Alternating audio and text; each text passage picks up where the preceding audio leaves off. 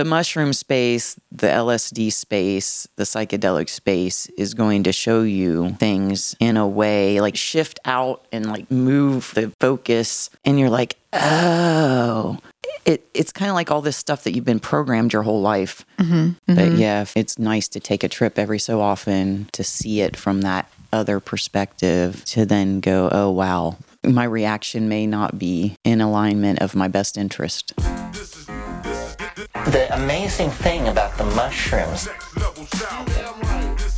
is that they speak.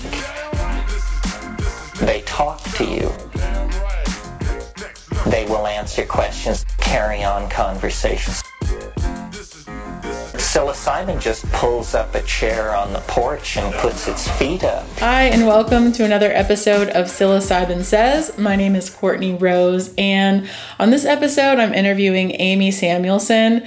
She is one super cool lady. I really enjoyed this conversation with her. One thing I love about her is she just keeps it real, and she is not afraid to bear all. And in like a really lighthearted and loving way. In this episode, we talk about a whole spectrum of topics, but she's coming from a diverse array of perspectives. She's a mother, a grandmother.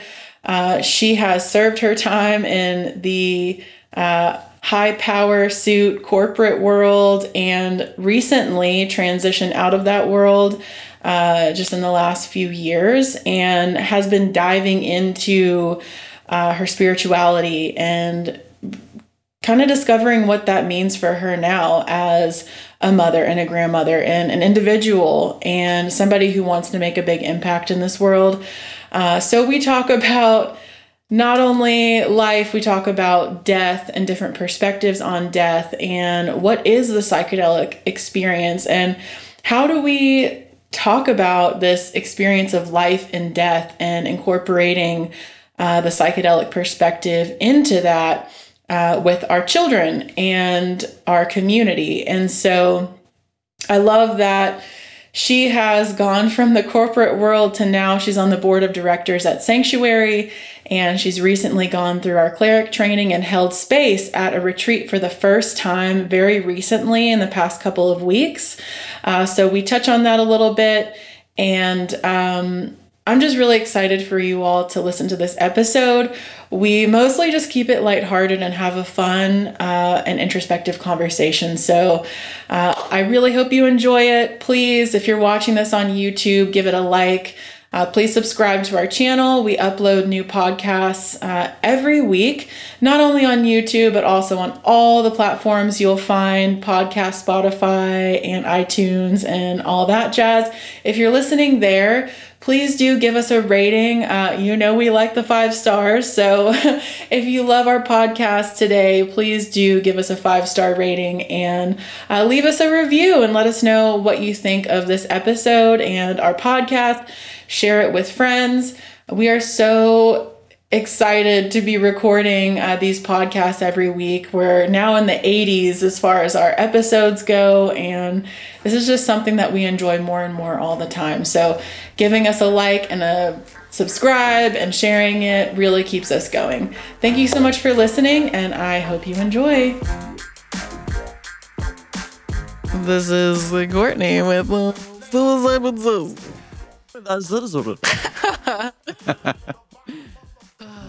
Yes, we are live. You have such good posture. Oh, thanks. My mom, it's actually a funny story. Well, of course, skating contributed to my posture. They'd have us do like shoulder checks. Posture. Coach would yell at me from the sidelines. Shoulders. But my mom, my parents knew this. I brought this woman up several times on the podcast, this wealthier woman, and she'd go to LA, Beverly Hills often. And she had this like famous trainer in Beverly Hills before like personal trainers were like a big thing. She had like, I'm pretty sure his name was Magic Mike. Nice. And that was his big thing, was like posture comes first. So he had her stand against the wall and like make, her Zip up the belly. the lower back touch the wall, and then your shoulders are touching, your lower belly's touching, and just like that was one of the exercises that he did with her. And then she taught my parents that, and when they were learning, they were like, posture check. I like that. I have to start doing it. And now it's ingrained in me. It makes a big difference. And in the mushroom space, it makes a big difference, I've found. To have good posture? Yes. Huge. A world of difference. Yes. The last time I did mushrooms, I think I probably was more like this because I was sad. Yeah. That's the thing. Okay. It's really interesting. I used to trip when I first started eating mushrooms. Like Eric and I would lay down. We'd be laying down, and we had like a whole, like cocoon of blankets and things, and we'd be laying down and just like, the mushrooms would come on, and we just like put the blankets over, and it was so hard for me to, like, when the dark waves would come and the whatever you want to call them, like entities who would just be kind of like confusing. And just trying to like play tricks on me. I could not, like, it was so hard for me to like move through that laying down. And then I realized at some point, if I just stand up from the start, it's so much easier to navigate the dark waves. It's interesting you say that because I personally have not experienced the dark waves, I don't think. Oh. I probably was holding on too much. I do remember these spinning kind of geometric shapes. I kept saying, the geometric shapes are not helpful. But they were kind of looking at me and kind of laughing. So I don't know if that was the entities. They come in all shapes and forms. Right. So maybe. Well, thanks for being on the show today. Thank you. This has been long awaited. We've attempted to record several times now, I think, and here we are. It's happening. Eric's not here, but only because Theo has an ENT appointment. So now I get to have the pleasure of just, me and you doing this. Yeah, it's nice. I'm grateful for that. Yeah, girl power. Am I allowed to say that? No, you're canceled. I'm not allowed to say that. Connor, cut it out. I'm just kidding, Connor. Don't cut it out. Just kidding. Just kidding. Yeah. So for those of you who are listening and watching who don't know Amy here, where do I begin? So we met Amy on retreat, really officially, which was just over a year ago? January. Oh, it was January. Yeah, but okay. I started attending sanctuary services a little over a year ago. That's right. So we met in person. I think the first time would have been the retreat. In January. Yeah. And then shortly after that, you became our treasurer. I did. For Sanctuary. Yes. Accepted that noble position. It seems like anybody I ever try to get involved with needs a treasurer. I'm like, why a treasurer? Yeah. Okay. Yes. I know. Because, so many people don't want to be the treasurer. Yeah. It takes, very special skills. Which you possess. I possessed. So excited. Yeah. And then you went through our cleric certification program. I did. It's really neat. Just the whole experience with Sanctuary so far. Aligning, I guess, so well with kind of the vision of, I just think, a community that could really benefit us all. And so when I first started going and I started hearing more and more, I thought, wow, I really want to be involved with this. And I think I underestimated the mushroom a little bit because I had experience with other psychedelics. Mm-hmm. And so the importance of learning the cleric skill, it's just so important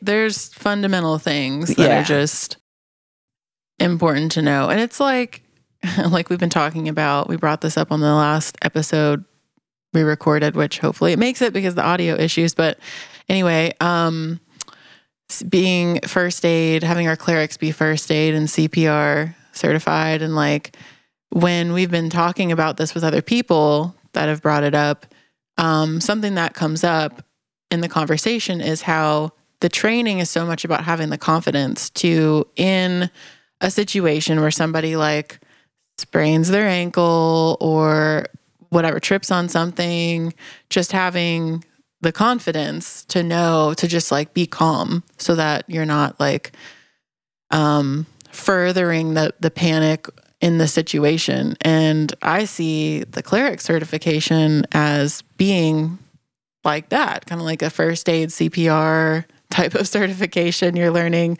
the basic things and from somebody who's really experienced, so that when you're in the space and something weird starts happening, you can be like, okay, like it's all good. Like I've heard about this happening. It's all good.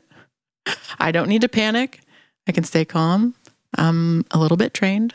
Right. It was interesting going. So I just came off of a retreat, and the first time being a cleric holding space for others. And it was really good to be able to draw on that. And at the same time, it was kind of like when you go to school and you study and you take the test, and then a couple months later, you don't really remember. Right. So the actual ability to be able to apply it more than once. Right. It makes so much more sense being in that setting. And especially, so I had my own retreat in January, then this retreat this past week, and they're so different, the two, and how they played out. And so, yeah, having someone like Eric and yourself who have had a lot of experience with this share, and then the community around it, just having other clerics there to be able to talk to and so forth. Yeah. Anyway, so I've been getting involved with Sanctuary. Yes, you have. You've been getting up in the Sanctuary. My sleeves. Yeah. I'm so glad. And I want to go back, back in your story, for everyone who's listening, who hasn't heard anything about you, or maybe you have. But I want to go back to like, when's the first time that you considered taking psychedelics of any kind? I think I was this is probably 2018. Okay. 2019. I think 2018. So my entire life I was afraid of psychedelics. I think I'd read that book, Go Ask Alice. I don't know if you've heard of that in my generation. No. So I remember like one of the scenes, she thought that she had spiders all over her and she's like scraping them off and hurting her, stuff like that. So I don't know if that was like the war on drugs or if that was real, but there were all these things that made me afraid. Mm-hmm. So the most experience I ever had with drugs of any form would have been alcohol and marijuana. Mm-hmm. So I think partly I was getting to an age where it's like, why not, have some fun or whatever. Because most of my life I've been very, I've done what I'm supposed to do. But then I started dating a guy that was from England, and he grew up in the rave scene. So using psychedelics was something he had a ton of experience with. And so he was able to talk to me about the whole set and setting and making sure that somebody's there as your guide and making sure somebody's taking care of you. And he shared all the beautiful stuff about it.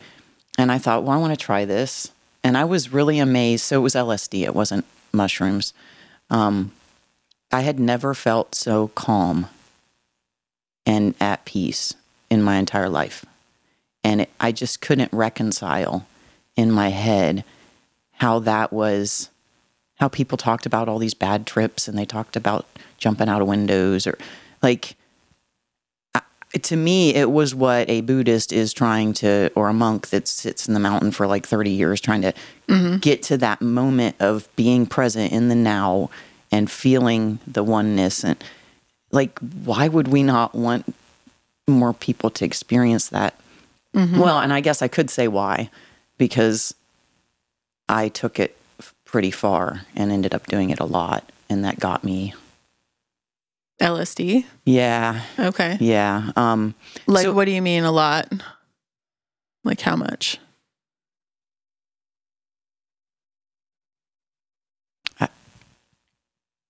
More than once a week for. So we started out using it as something to go dancing all night or to explore the beauty of the world. And then to me, so it connected me to what we commonly call God, I would suppose. I had never believed in God before. I had been a seeker. I didn't say there wasn't one. But it was like a series of unfortunate events or series of fortunate events, whichever way you want to look at it, that allowed us to all of a sudden have a lot of time on our hands. And the two of us were both trying to face a lifetime worth of mental health issues. And so this allowed us to be able to focus in and start to heal a lot of those traumas. Yet we were doing it without community. And so I'm learning all kinds of stuff. I'm having downloads of data coming from whatever this is. Seeing the world in a whole different way, getting ideas of new ways that we could do political government or community or just, I could go on for, I got to get my thoughts straight. But I didn't have anybody I could talk to about it. So I'm going around, people think I'm nuts or manic or whatever. So anyway, it was LSD, a lot of it over a range of maybe 6 months or so. When I first started, it was like, you do it once and then some time goes and then you do it again. Yeah. So it was kind of like, I guess, I don't know if I was addicted. Like, could you be addicted to a drug and not know it? But when you do it more and more and more and more frequently. Were you having like thoughts of like, I feel like if I have this LSD, I'm going to like have trouble tomorrow, but I feel like I should do it anyway? Or like, no, what was your... No, so LSD for me, so I guess some history and background. I had depression, anxiety.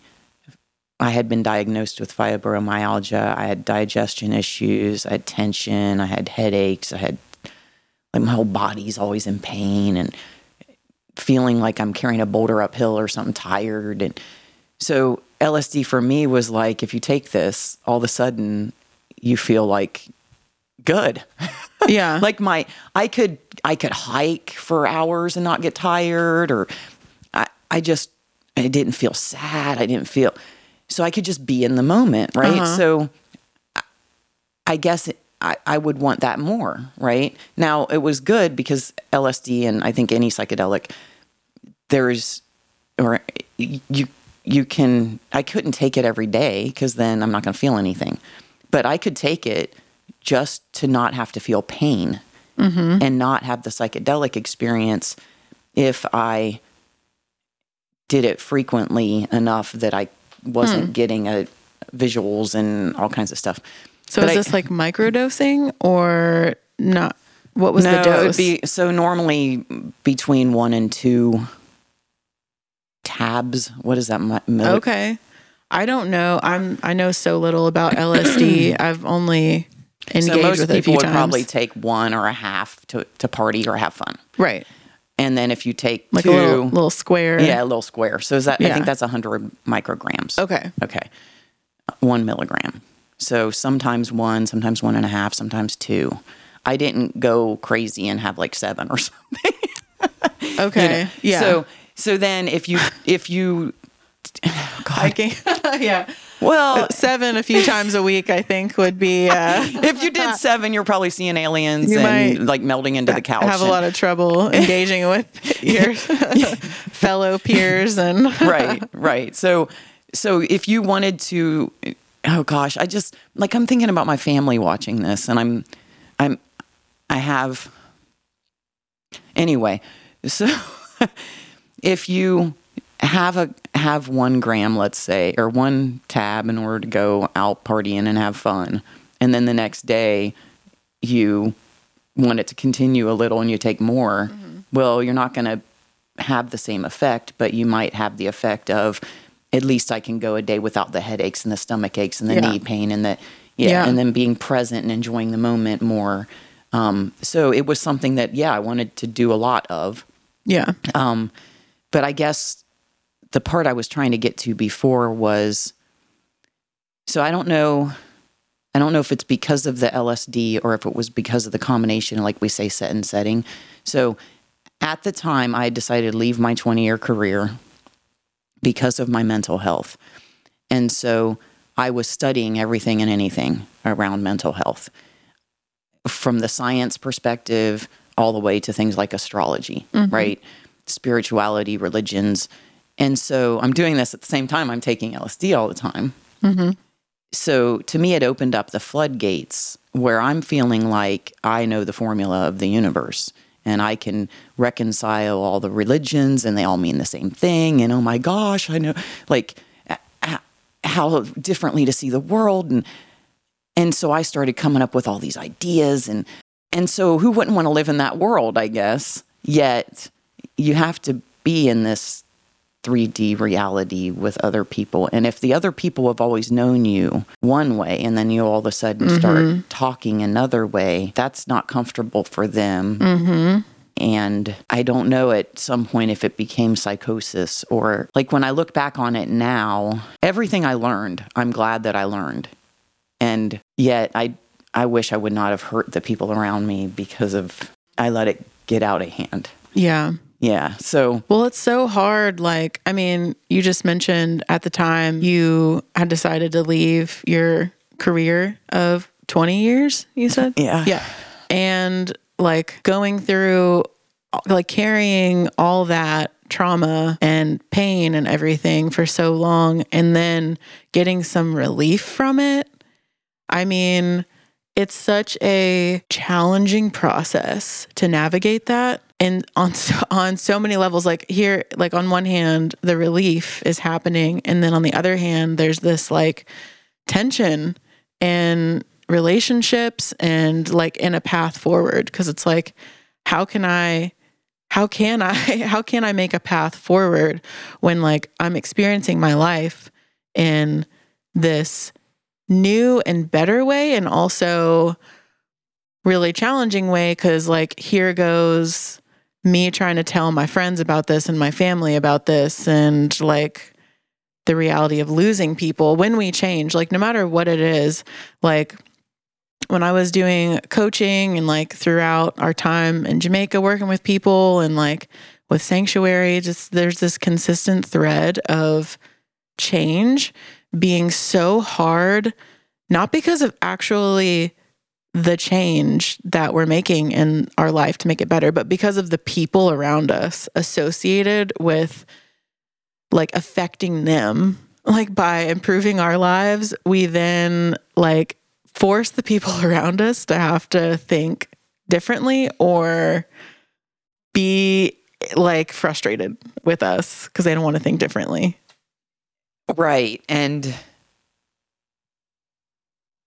for me, what I was learning, it was kind of like if you take everything you ever knew and you turn it inside out and upside down. And so then if I try to explain that to the people that have known me my entire life, and I also do things like leave a 20-year career. It's not only like my awakening and my shock to my system, it's theirs, especially my children, who fear for my safety and don't want their mom to change into some crazy person. Even though ultimately I think that it was exactly what was needed and was meant to be. I just wish I could have done it without hurting people in the process. Yeah. Yeah. I mean, it is such a hard thing to navigate. Like big life transitions like that are the communication part with our loved ones is just as hard, if not harder, than anything else, I think. 'Cause like when people don't understand and we're trying to convey to them our feelings and our new perspectives and they don't get it, it can just be and then really also sometimes then being afraid that they won't get it, so then not communicating it in a way that's effective. Or sometimes it's like, I mean, everybody in my family and friends actually was supportive and they were there for me. It's just that they didn't know how to react to the way that I'm all of a sudden now talking. And I guess I would say, like, I don't know. We can cut this section. maybe. Maybe. So I don't want it to sound like all my friends and family weren't supportive. And, it's more, I'm talking about big things.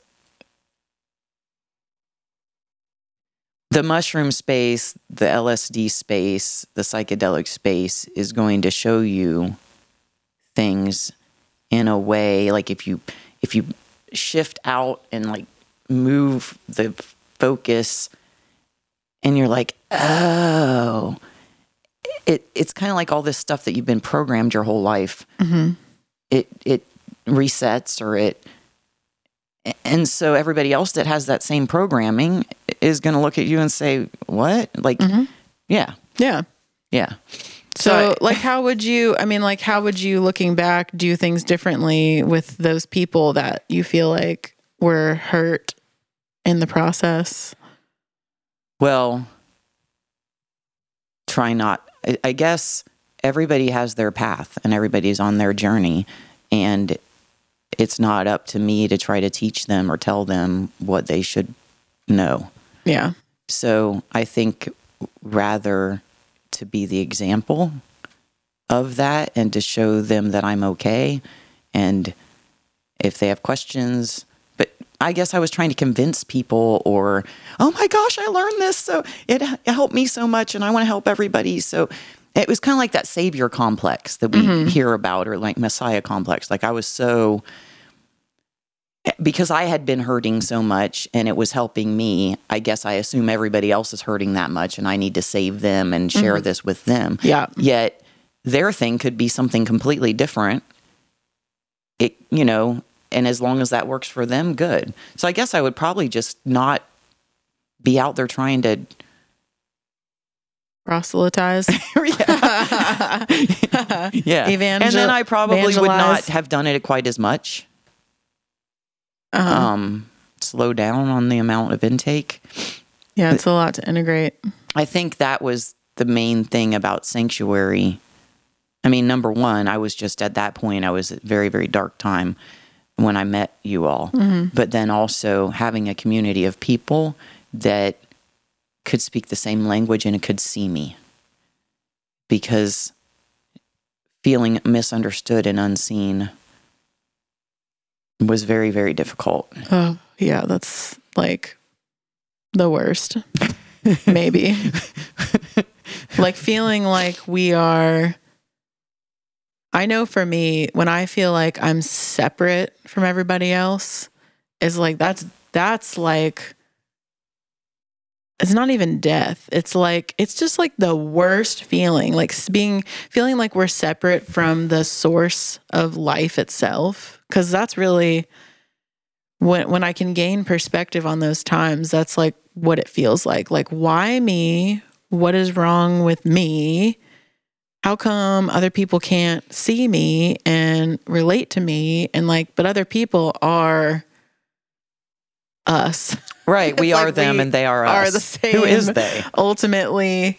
And yeah, that's really hard. And like you bring up such a good point with the whole proselytizing thing, and because we've seen that so hardcore over the last couple of years, and just like throughout time and phases. I feel like it's always been this way in phases where we go through these spurts of like separation, and like it's my side or no side. Like if like your side's wrong, my side's right. Like I need you to understand me. Mm-hmm. I don't want to understand you, but you need to understand me because I know and I figured it out. And it's like, it is a slippery slope in so many different categories of life to go down that road of, okay, I used to live like that and I see you living like that now. And I'm like, you need to change. Right. Right. And that's just not how it works, but it is really so easy to fall into that. It's like such an interesting human instinct. Well, and especially if it's been something that has been beneficial. So when you talk about that separateness, I think that's what I had been carrying around my entire life, right? That was the depression and the anxiety was the separateness, because I did not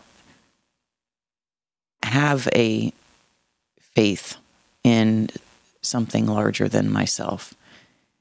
And I didn't know that I did this. My whole life was the external, not the internal. So I was like perfectionist, imposter syndrome, let me get straight A's and rise to the top and dress a certain way or raise my children.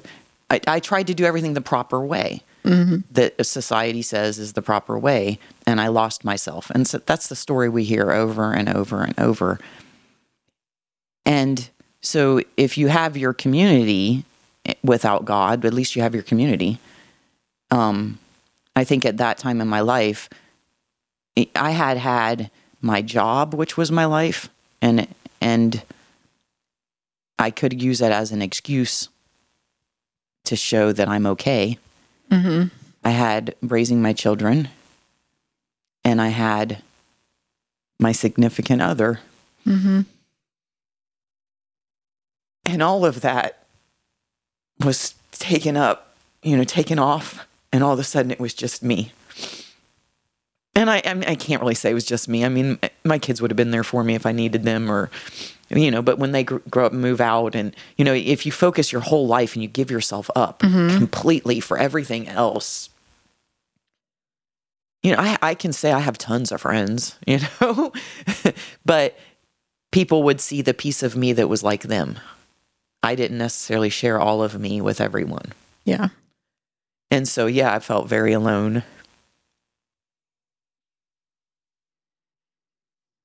And at the same time, had found God. And everything made so much more sense. And I felt so connected that I'm having synchronicities all the time. And, a song comes on the radio, or like all these things that would make you sound crazy if you start talking to people about them. Mm-hmm. Yet they are real. They are real. Yeah. Do you want tissue? At least if you have psychosis, you think they're real. I'm okay. I mean, I was diagnosed with that as I entered a psych ward with psychosis. Right. Yeah, and that's kind of like what I was well, is it or isn't wondering, because that's the thing, like when we look back through time and these, when we look back through time and see how our ancestors who had these practices with mushrooms and other plant medicines like peyote and ayahuasca and so many other ones, but there were like containers and culture, like a cultural reference for those experiences, so that when we experience, I could go down such a tangent with this because I'm also thinking of death. Like currently in our culture, we have like no framework for navigating death. Like it just somehow disappeared. Right. And it's such a stigmatized conversation. Like I was listening to someone, a death doula, talk on a webinar recently, and she was saying that navigating death today, like if you're diagnosed with, say, like stage 4 cancer or something, and you're given an X amount of time to live, like that experience today could be compared to being like imagining being like the first pregnant woman ever on earth to have a baby. Right. And like nobody knows what to expect and nobody knows what to tell you or say to you. They're just all like, oh, like, let's just not talk about it and hope you survive.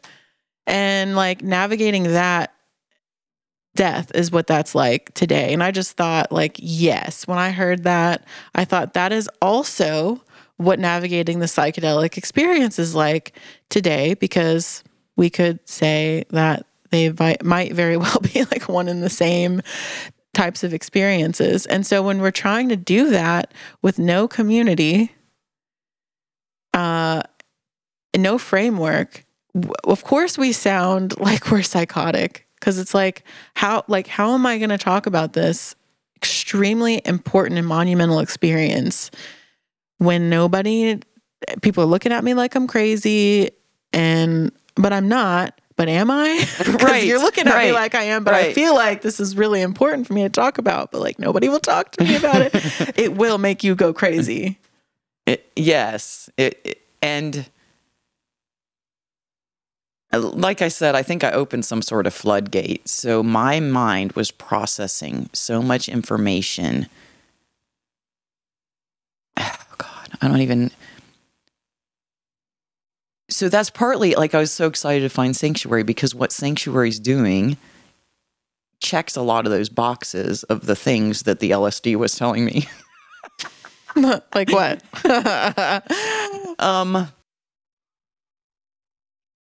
We are one. So the litany of gratitude that we do, where we talk about we breathe by the sun. So I was starting to see the world as one organism. So all of it as one big breathing thing. Like I am part of it and it is part of me. I'm not separate from it. If that is the case, then I am you and you are me. So all these people that we want to judge and we want to criminalize and put in jail cells, or we want to say they're bad, well, they are us. So thinking about how could we have community, like to kind of heal our wounds and come together. So I like that Sanctuary is like non-dogmatic, all-inclusive, that kind of stuff. And I understand it requires policy to have any kind of organization. You have to have rules and you have to have kind of a code of conduct or whatever. But that idea of I am you and you are me, if we all believe that, it scraps our entire system. Because our entire system is about binary us versus you. And whoever the us is and whoever the they is. The borders between cities, states, countries, all the religions, basically, I was seeing like it. So it was kind of like mathematical, the nature of the universe in mathematics, like divisible by zero equals love. Non-divisible by zero. This is so funny. You're just bringing this up. I wonder if Jacob's hearing this downstairs. He just is working on this. Eric's 19-year-old is downstairs working on like quantum physics, mathematic equations around, like, he was just trying to tell me about it. And I had never thought of it, this thing, in terms of mathematics. And So I'm Oh, really yeah. I was looking up, like, so I would have visions while I was on LSD.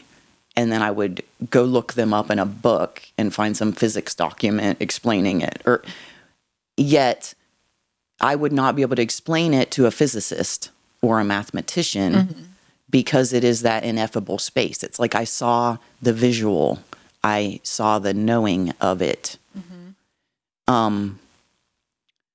Things like with photography, that ratio, the depth of field.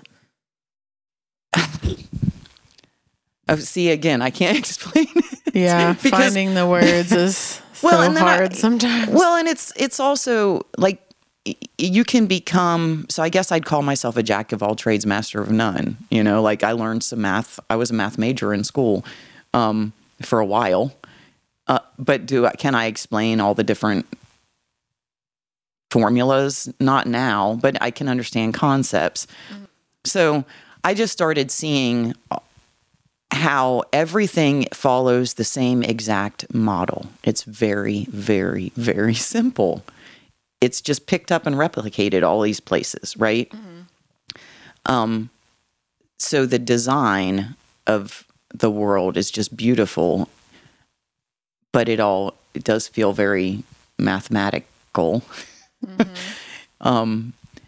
So I started to see that.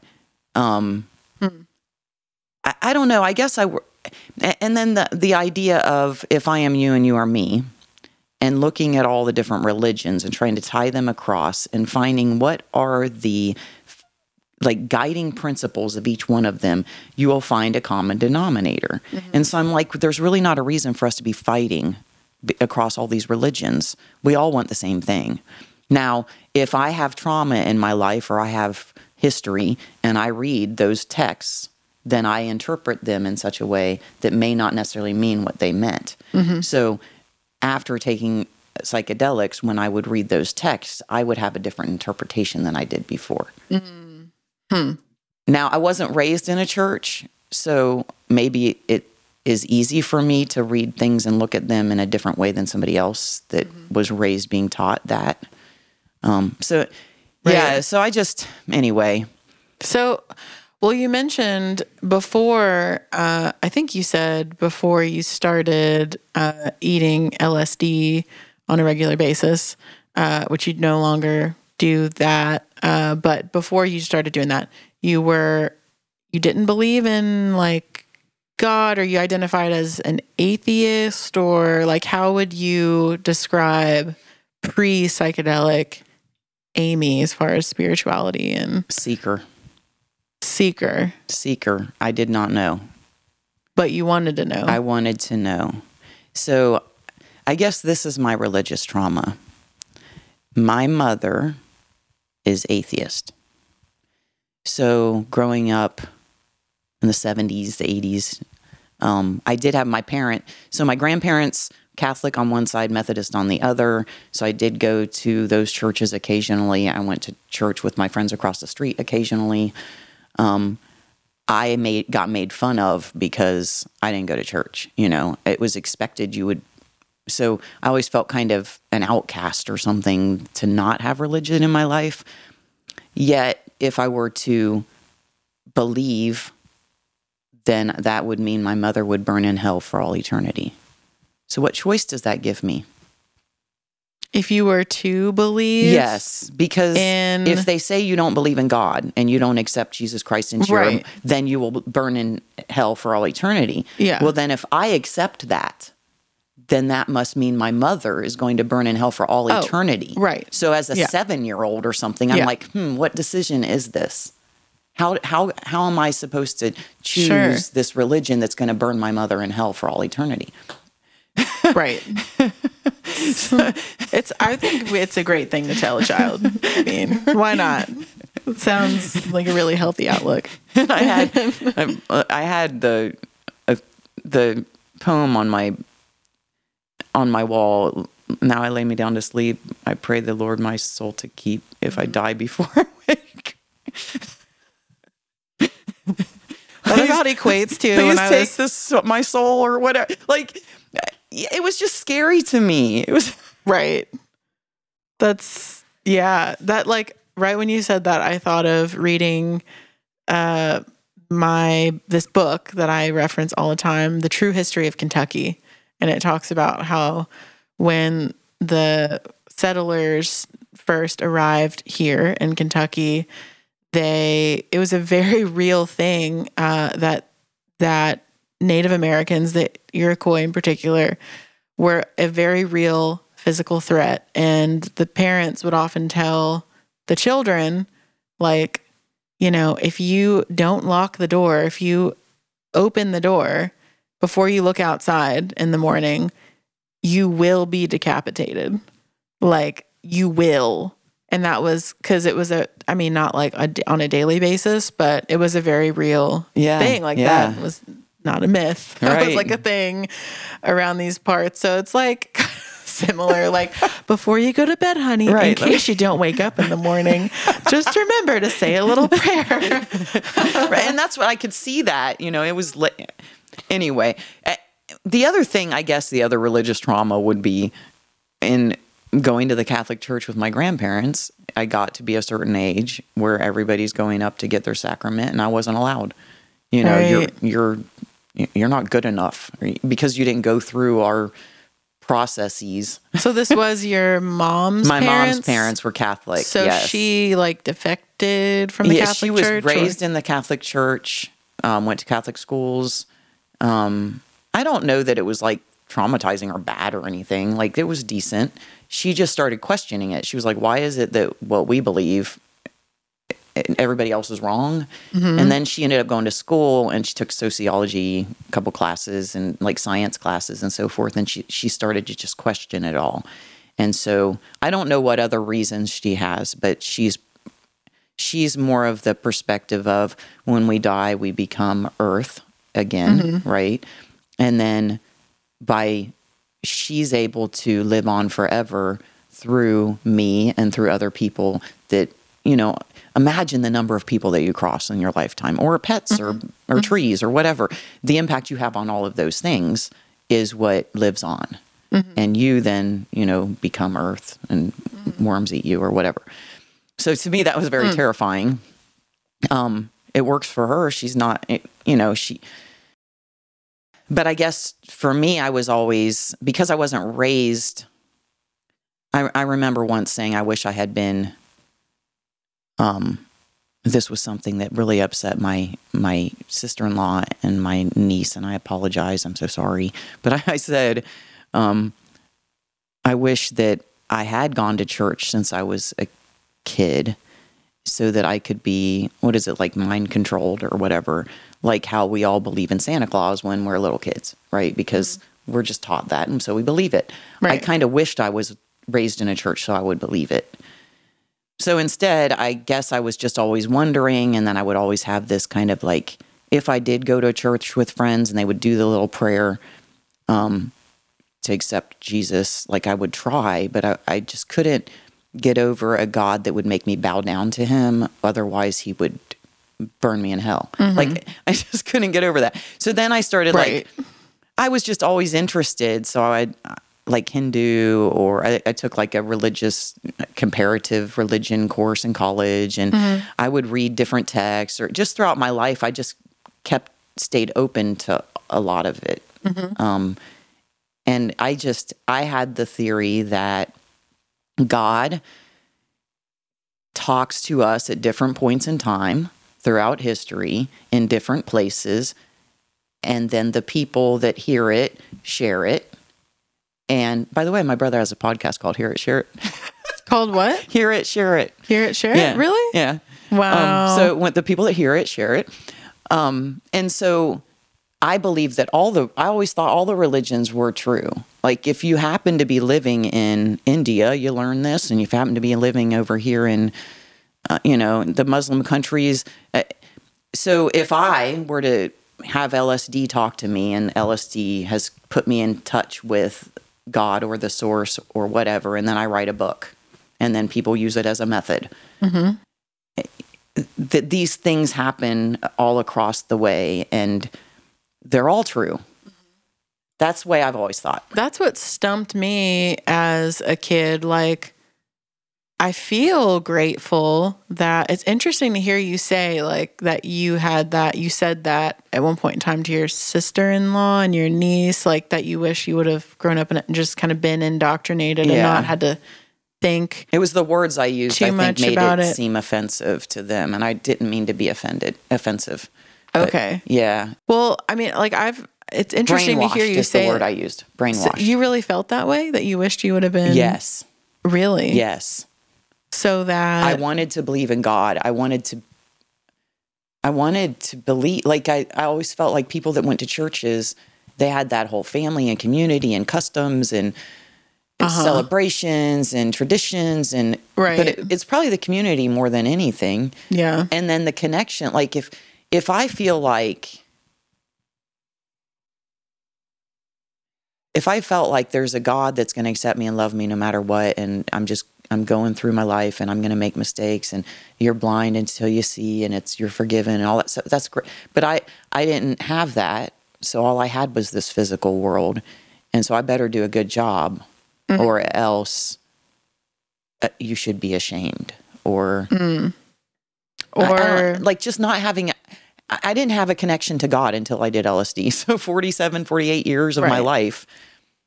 Well, like that, what you said about the whole like damnation thing and like bowing down, like you are higher than me, and like a sense of greatness, like in a sense of like more valuable, like you, God, are like more valuable than me, a peasant, you know, like that kind of attitude. Like that's what stumped me as a kid, where when my mom would bring me to church and my grandparents were religious, different denominations of Christianity.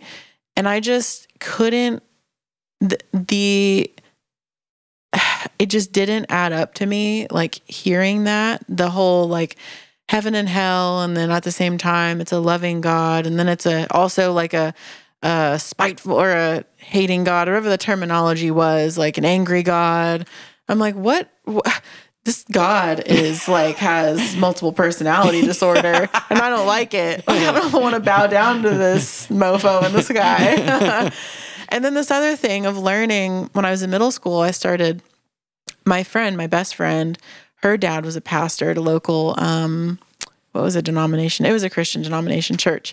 But in their youth group, they did learn about other religions, which I'm really grateful I had that experience, because I didn't even I thought there was only Christianity, which is really messed up. Like so many people still to this day think like they just aren't exposed to the fact that there are other religions. So that like just logically understanding that, okay, people around the world believe in different gods and they're all saying like, no, this is the one, like this is, or these are the ones, or this is my God is, you know, your God, you just don't know it.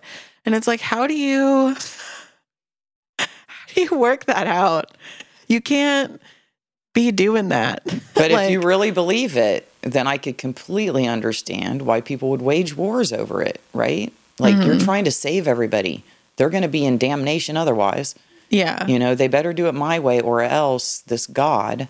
It's so scary though. I mean, yeah, it's just like a logics, like maybe if everybody had like a Logic 101 class in middle school, like we'd all be maybe better off. I don't know. Well, if you deduct everything in love, if you deduct everything that we read into all these different, that's to me, like if we just, and then the treat others as we treat ourselves, it's not like treat others as you want others to treat you.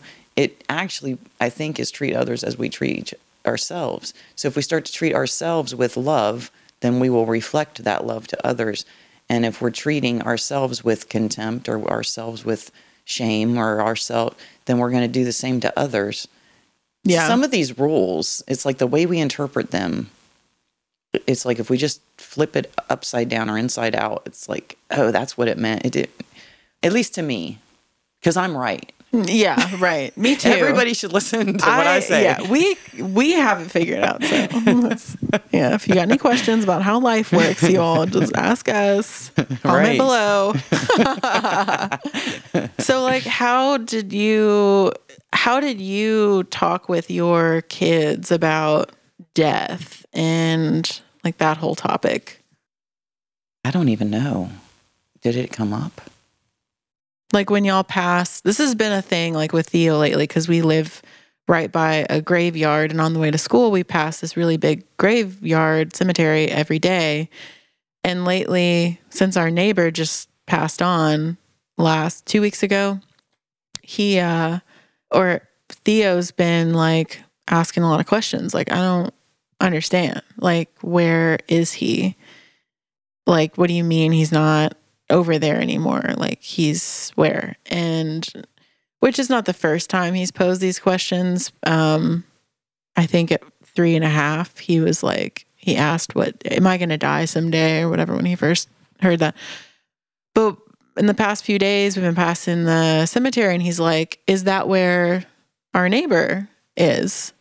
And like, is he like, can he breathe under the ground? Wow. And like asking all these questions, like associating directly the body with like consciousness, like, and like, well, trying to wrap his head around if he's not conscious, how is his body down there? Mm-hmm.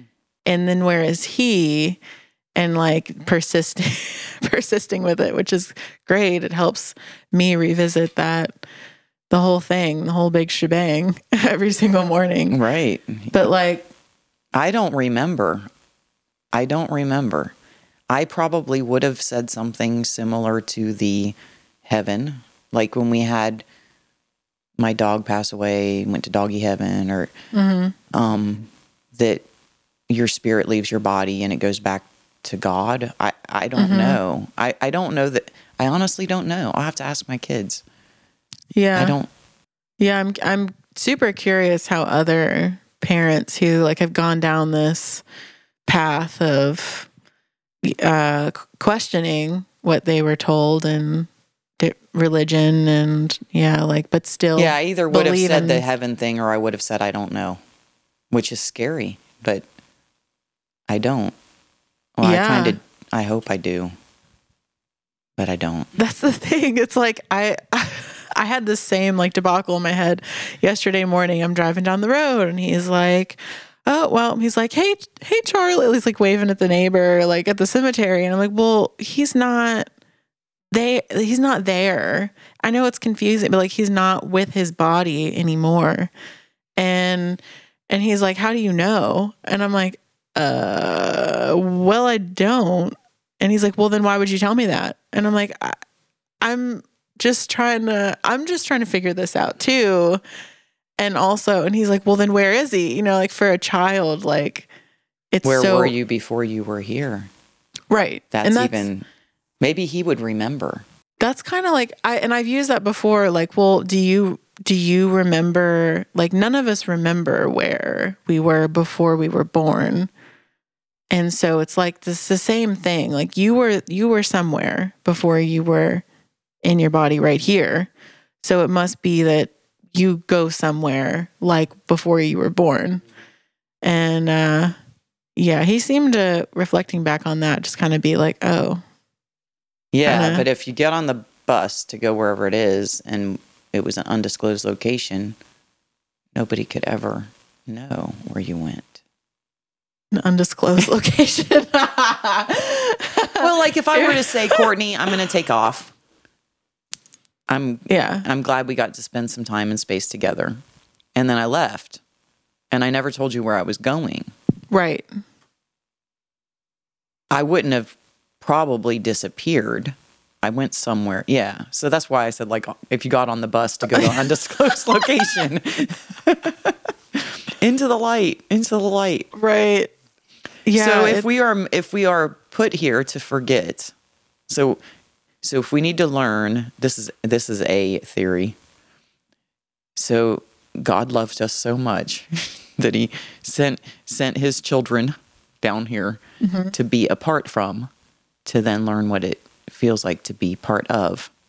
So you have to be apart from in order to know what it's like to be a part of.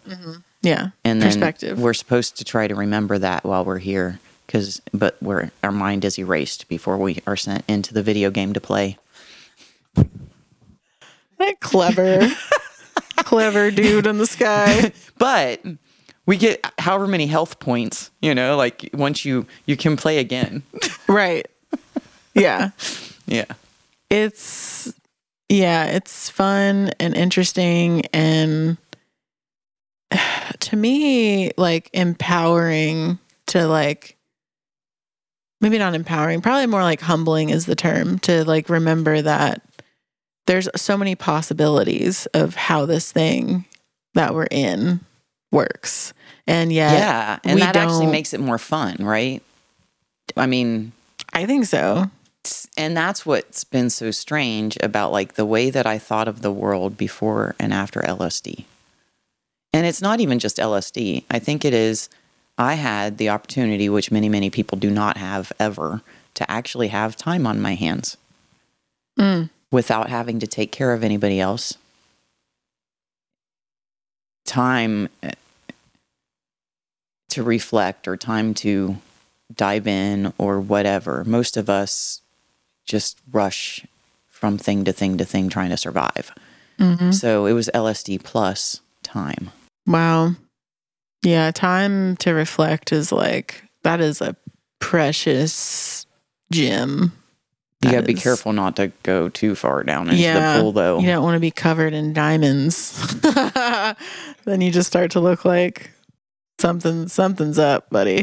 Yes. Yeah, which having that time to reflect is like with psychedelics, like with mushrooms in particular, like from my experience, like having that time, that integration time before you go in again.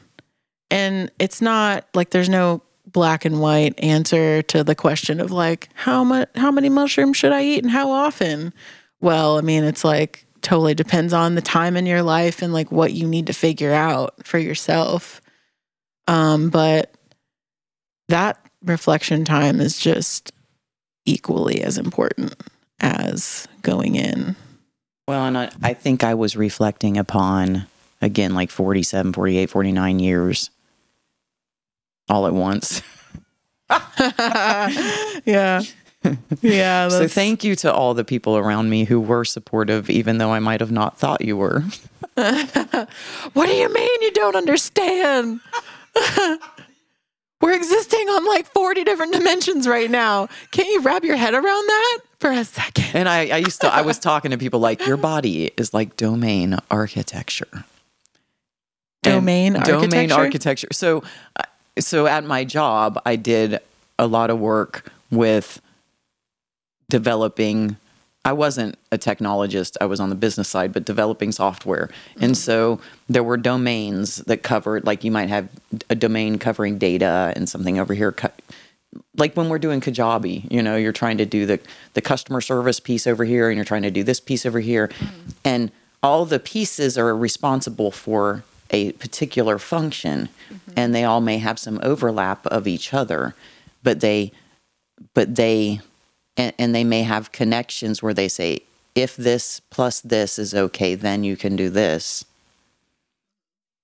Okay. So see, I'm losing you like I do. So I started studying like the chakras. Yeah. And I was doing, what's it called where they poke needles in you? Acupuncture? Yeah. Acupuncture and meditation. It's either that or something really creepy that I'm not sure if I'm ready to find out. Hopefully acupuncture. It was acupuncture. Okay. So anyway, I went off on a tangent, but I started really looking at the human body like domain architecture, like the different parts of your body. If that you makes take sense. Yeah. Sure. Yeah. It's all like an operating system of different departments. Yes, and all these together. departments have formulas, and the formulas have pluses and minuses, and based on those, you have like a magnet of various opportunities that will come your way based on how your body is or is not in alignment. And beyond those, like that frequency of what you're drawing into you in order to be able to, it's like all about trying to get that balance back or to learn whatever lessons those were that are putting you in the plus or minus. So beyond that is also dis-ease. So if I have problems with digestion or I have problems with my neck, those all mean something because we have these different domains responsible for various things. And there's all kinds of information out there that none of us know about because we should just take our pill. Yeah. So anyway, so I was telling everybody about all this, the human body. Yeah. And I'm going to write a book and I'm going to save the world. I just kept saying, I need to find my voice. I need to find my voice because I'm going around going. So. Yeah. Yeah. Maybe I planted seeds. Right. I'm reflecting on so many things, like just recalling the people in my life. When I first started eating mushrooms, which I was listening to a lot of Alan Watts at the time, like a lot of like streaming, like all waking hours, Alan Watts, and then started to listen to Terrence McKenna. But so like I was opening up to the concept of God, for the first time since being a child, which when I was a kid, I just thought I would pray, like, please give me like what I want. Oh God, up there. And then a good friend sent me the Kabbalion, which like that was really the kicker that blew me open. Like, oh, like there's the capital all and then the lowercase all. Oh, and then started eating mushrooms. And then all my friends, I was just this spewing like, guess what? That experience that you're having is, I know what that shit is. Yep. And then telling them and they're like, ugh, like I don't want to hear that. Right. Like I didn't ask for that. And getting pushed away like hard and fast. Like, I mean, I lost friends like just dropping out, which, it is what it is. Like, it's really hard to try and reconcile that. Like, I don't understand why you don't care about all this new information I have. Right. Especially don't you want to know? Well, now I understand why evangelists are the way they are. The people that would come and knock on your door and say, I want to share the word. Right. I'm like, oh my gosh, if you believe it, the amount that I believe it, like, yes, please come in. Right. Yeah. Totally. Yeah. Yeah. But I could look back on the multiple times that people tried to tell me stuff about the chakras or spirituality or all these things that I shut the door on them. Sure. You're like, so, do that. Right. Okay. And then you turn around, get me out of here. Yeah, it's hard somebody brought this up in Discord, in the membership Discord the other day.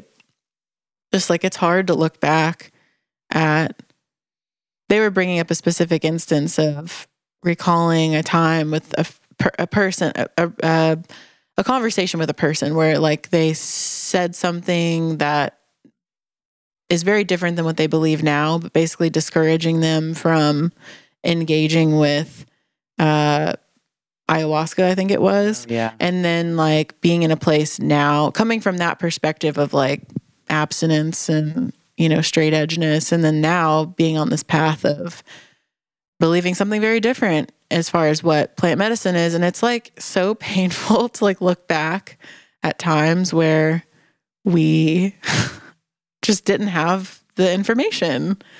I remember, so Gary, who I was with for 5 years, he committed suicide in August of 2020. And it was probably August, it may have been July, that a friend of his wanted to give us DMT. Mm-hmm. And I was like, hell no, because And I had heard, it's 10 seconds of visiting aliens, like leaving your body and all this heck no. Yeah. And I wonder now, I mean, you can't play what if scenarios, but and it's interesting, like he ended up dropping the canister or whatever, and it broke, and for some reason we couldn't do it because it broke. But I was thinking, like, if Gary had the opportunity to try DMT, would he still be alive today? Or work with mushrooms the way that we do the mushroom retreats here. He and I had taken mushrooms like once together for fun.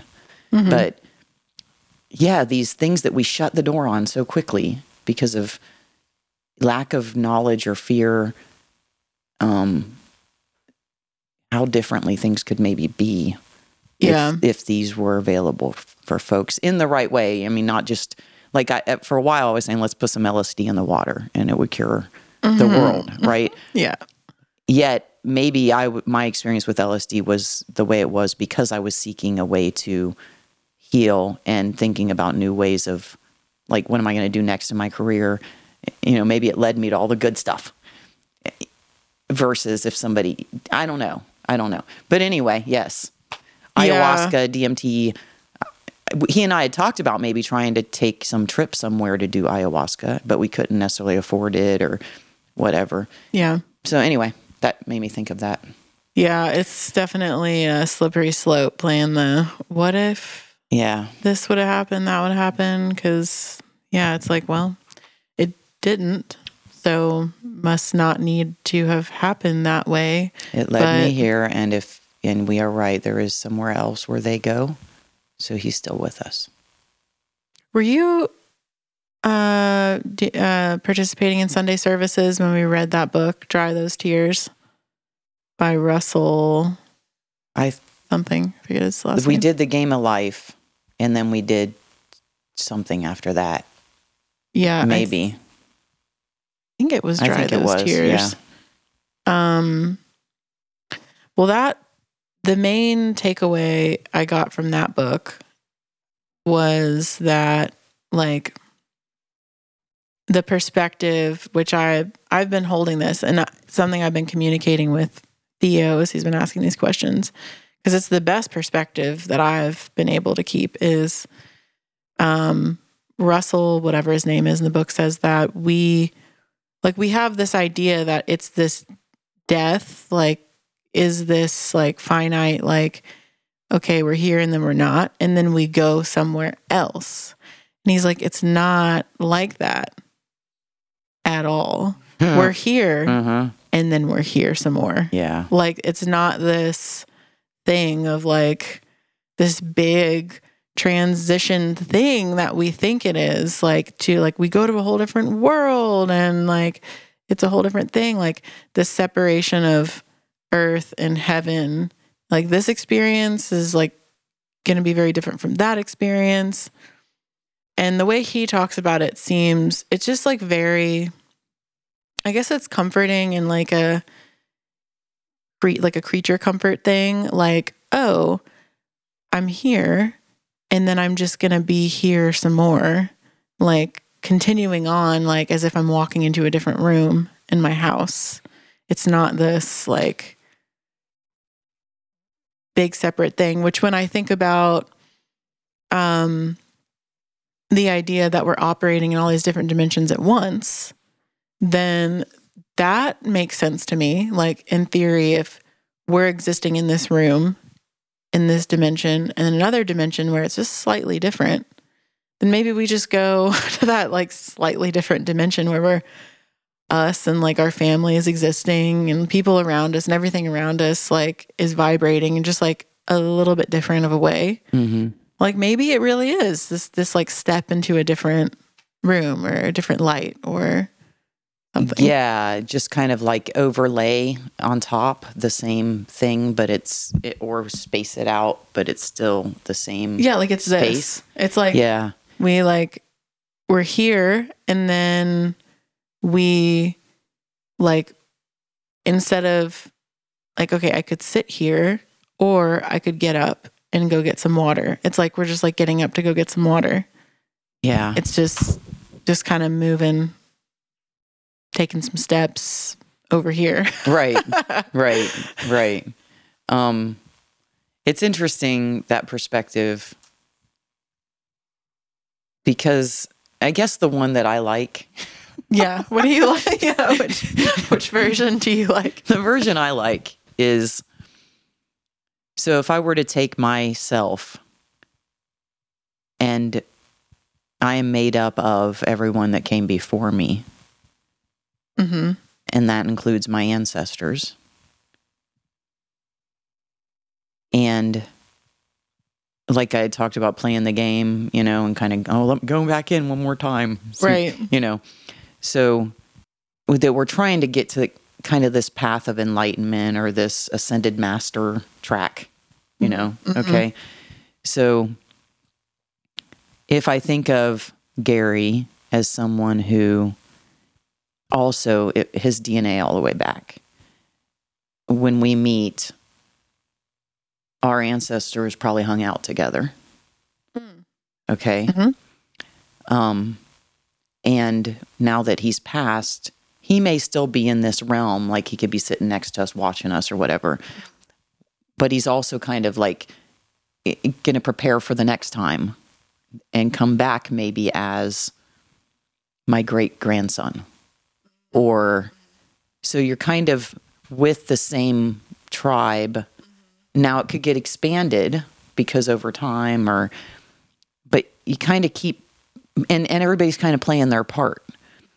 Like there could be things that we don't like about our parents, yet maybe they're playing the villain so that you can learn something. And then you can be like, thank you. Like they signed up for that part this time. Right. Totally. So, and that also then gives me a way to have compassion or grace for someone who is acting a tyrant. Like if I have the DNA so if I take my ancestors, so I have French, Scotch, Irish, English, German, Native American, I should be like fighting myself. I'm beating myself up inside myself, right? Because all the things I've done to myself. Yeah. Wow. So if you think about the people, and Swedish. Oh, wow. Yeah. That's where Samuelson, I guess, is Swedish. Samuel, son of Samuel. So all the people, and going back, let's say 6 generations. I don't know how far back it goes inside my DNA. Maybe it's back to Adam and Eve or whatever. Maybe before then. No, there's nothing before them. Well, I heard from somebody it took like 20 grams of LSD that we came from Mars and then we established here because we messed up Mars. But who knows, right? Similar experiences with mushrooms. So right. So anyway, I guess I could say that I'm born with my body, the domain architecture, already being in place to have my central nervous system act a certain way based on my past experiences. Like I don't remember, I don't know, it was monkeys or something that they ate some berries, but every time they ate a berry, they got shocked. So then the next generation of those monkeys were afraid to eat the berries. It was just ingrained in them. Yeah. Right. So if I have lived in a state of being disadvantage for hundreds of years, and I'm born then already expecting you to attack me, then I may act a different way. Sure. Or if I always lived with hunger or disease or whatever. So I think it'd be interesting if we map back our ancestors and look at what they went through and then looked at how we are reacting and then think, okay, well, we have a chance this time to learn from those times to then tweak this or tweak that. And the frequency of the universe is sending me Courtney to help me through that.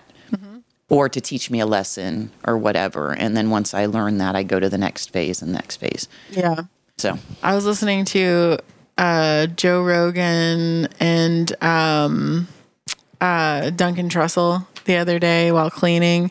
And they said, one of them, I can't remember which one, like, what if our ancestors, like, 3,000 years ago had Twitter. Oh, goodness. How fucking great would that be for us to be able to read their tweets? Oh, yeah. Like, and just to think, like, I hope that all of this, who knows where all this data is going to end up, like thousands of years in the future, that we're collecting now, like on the internet and emails and like we had to everything, get to the point where we could create this universe. So what's it created from? Well, be. that is a dangerous question. That's like asking somebody why. Why are you this way? I don't know. I'll never know. Well, I keep thinking like we had to get to this point where we could create this. I know that's so, but so Christina the other day, we were sitting on my back porch doing some sanctuary work, me, Christina, and Athena, and music came on that was really good. And so I just jumped up and started dancing, and the three of us just started dancing like crazy, dancing on my back porch, like having a good old time. And I'm like, what a cool thing. I'm going to take a recording and show a sanctuary leadership offsite or whatever. Yeah. Look at us having fun. Content. I know. Social media content. We've just been done talking about that. If we just do a little I Am Sanctuary. So I took the recording, and for some reason, all I recorded was somebody's foot for a minute, or like it didn't. And she was like, that was probably just meant to be for us, right? It wasn't meant to be for the world. But she said, you put it out there into the world by having the intention of recording it. Right. So I'm thinking like the more and more positive stuff that we record and put out there, and the positive tweets, and that's kind of forming. Yeah. I think if we can change the future, can we change the past? Mm-hmm. So yeah, if they had Twitter back then, what would they say? I mean, I guess we have mostly like the colonialism, like arts. We have history in art and architecture, and the pictures of the mushroom and spaceships and stuff on the caves. Right. Yeah, maybe we got that's some their pyramid Twitter. scratches or something. Right. What does this scratch mean? Yes. And then we interpret it based on what we think, Right. which could or could be correct or not. Yeah. There's every time I record a podcast, I just want to eat mushrooms right after, like just revisiting all like the bird's eye different perspectives that are obtained in this altered state. Or I wish there was a better term that I had for like the mushroom space and like that psychedelic space of just just zooming out Yeah. of this Yeah. perspective here. It can make me sometimes a little insensitive because then I make comments that are from the zoomed out perspective rather than, wow, you really do have to go through this every day, whatever it is that person's going through that is their reality, Mm-hmm. But yeah, it's nice to take a trip every so often to see it from that other perspective to then go, oh, wow, my reaction may not be in alignment of my best interest. Mm-hmm. Yeah, I would love to get more experience with mushrooms. I went on the retreat, which was so significant because I was in such a dark space, and it helped lift a lot of depression. Yet I was, what is it called? Resistant. So I would love to be able to dive a little deeper because I was still in physical reality of here. I didn't journey into a different space. So in the mushroom space, In the mushroom space, I was still, I mean, I could see visuals, and I felt like I was communicating directly with God, but I was still in the house. You were like cognizant of being in the house, Yes. you mean? Yeah. Oh, okay. Yeah. Well, I mean, but that's I could still walk, and I could still, I remember the world was coming towards me in the visual, like right now, if I look out at the trees and the clouds and everything was coming towards me. And I remember thinking, like, I keep going, just embrace it. It's being laid out before me. I'm not in control. It's coming towards me. I just need to accept it. So I thought it was kind of neat to see that in the mushroom space with everything coming towards me. But yeah, I still knew that this was a couch and I was in Kentucky and my name is, and like, I didn't have an ego dissolution or I think it was trying. Yeah. Yeah. So anyway, I'd love to I plan to get more experience in the mushroom space. Well, if I have anything to say about it, you will. I want to eat mushrooms with you. We still haven't eaten mushrooms together. Yes, absolutely. So I'm really looking forward to that. Yes, for sure. Me too. Well, this has been a good part 1. Yes. I hope that we have more opportunities I'm expecting that we will have more opportunities to record podcasts together as you come into town, since you're visiting from Ohio right now. So yeah, I'm really looking forward to peeling off the layers of the onion, the Amy onion. Thank you. And it's really nice to have help. What is it? The whole holding space concept is so fantastic to me, because I think oftentimes we're trying to solve somebody's problems and help them. Just to have time to talk and share my story or my experience has been really nice. Thank you. Mm-hmm. Yeah, you're welcome. Yeah. Thank you for sharing it. Just being open to, it's kind of like the whole idea of recording a podcast is kind of like similar to this whole idea of like talking about death. Like, people think it's one thing, like we were talking yesterday, like, what is this like podcast recording thing? And then you get in here and it's like, oh, we're just talking. Conversation. Right. We're just like hanging out. Right. Okay, Amy, before we wrap up the recording today, I need to know the burning question. What does psilocybin say to you? Psilocybin says, it is not your fault. It's not your responsibility. You are not a martyr. I guess I would almost say surrender, because it's like I've been trying to control everything, or I've been trying to blame myself or be ashamed. And it's like, wait a minute, this is much bigger than you. I was kind of put in my place a little, like my ego. So dissolve your ego a little bit and just enjoy. Yeah. You don't need to take it so seriously. Surrender. It's not so serious. And you are not in charge, so you don't need to carry the burden on your shoulders. You're a part of the whole. It's been nice hanging out with you. Thank you. And yeah, I'm really excited to do it again. Thank you.